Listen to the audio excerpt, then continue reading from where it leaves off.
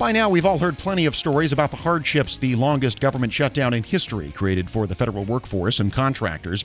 But new research from Weber State University is among the first to try to quantify the impacts. Researchers surveyed IRS employees and business owners in Ogden, Utah, and found serious financial impacts both during and after the shutdown. Moreover, 72% of the workforce reported negative mental health consequences. Bob Tobias is a professor in the Key Leadership Program at American University. He joined me to talk about what the findings tell us and how they might inform congressional action around future shutdowns. I think what jumped out at me most was it confirmed the anecdotal data that we knew about during the shutdown, that federal employees were financially strapped and suffered terrible stress.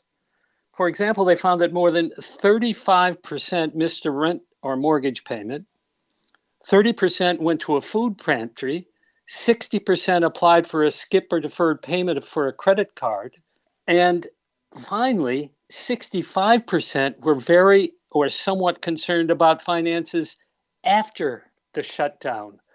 So this had a significant impact during the shutdown. It continued after the shutdown. And people who are feeling that kind of stress are not productive.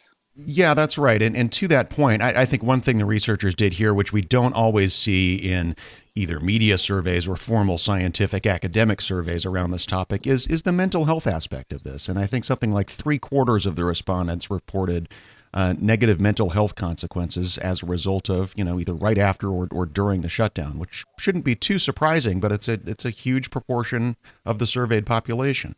It is. And as I say, if I'm feeling lousy, I'm worried about my finances, I'm not collaborating with other people to solve important problems, and I'm not as productive as I would otherwise be.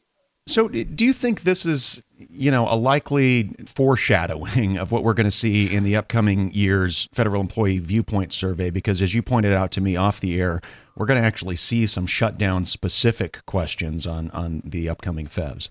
I do. I think it's a precursor because the questions are framed in a way to give us really important data. So, for example, federal employees are going to be able to check whether they faced missed deadlines and reduced customer service or delayed work, reduced work quality, cutback of critical work, or time lost restarting work. All of those boxes can be checked. And more importantly, we'll be able to compare one agency where people were required to work entirely through the shutdown, like Customs and Border Protection, and didn't receive pay, and other employees who were furloughed but didn't have to work. So it's going to be interesting to see the comparison between those two types of situations. And the IRS is sort of a hybrid because they were at home not receiving pay, and then they were called back to work and didn't receive pay. So the data is going to be rich for interpretation, but I think we're going to find clearly and explicitly about the adverse impact of productivity and service to the public.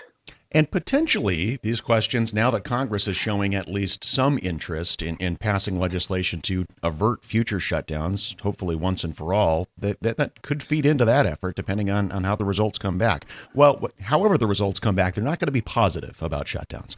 It is not. But I think anybody who's on the fence about the impact of shutdowns, not just on federal employees, can look at the Weber State survey, and they discovered that there was a loss of 30% of business revenue in the surrounding area of where the federal employees worked. So it's not just federal employees. There was a financial impact across the community from this shutdown. This is data that ought to be convincing.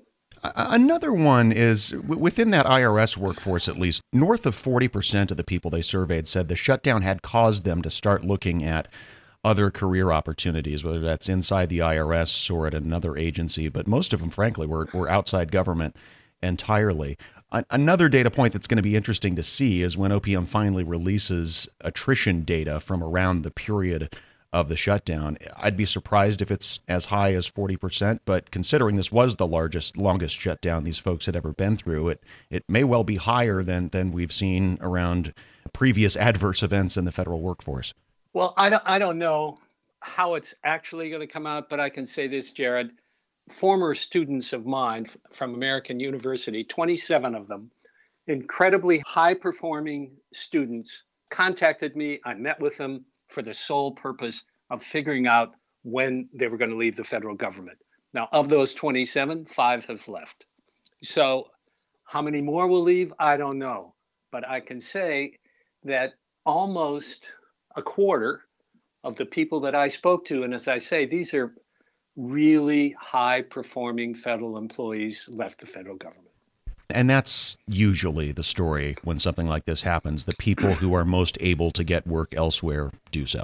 They do. And these are significant losses. Bob Tobias is a professor in the Key Leadership Program at American University. We'll post a link to the research we've been discussing at federalnewsnetwork.com. All I want for Christmas is a DWI. Yeah, said no one ever. Impaired driving kills the holiday spirit. Drive sober, drive smart. Extra enforcement now on Minnesota roads. A message from the Minnesota Department of Public Safety.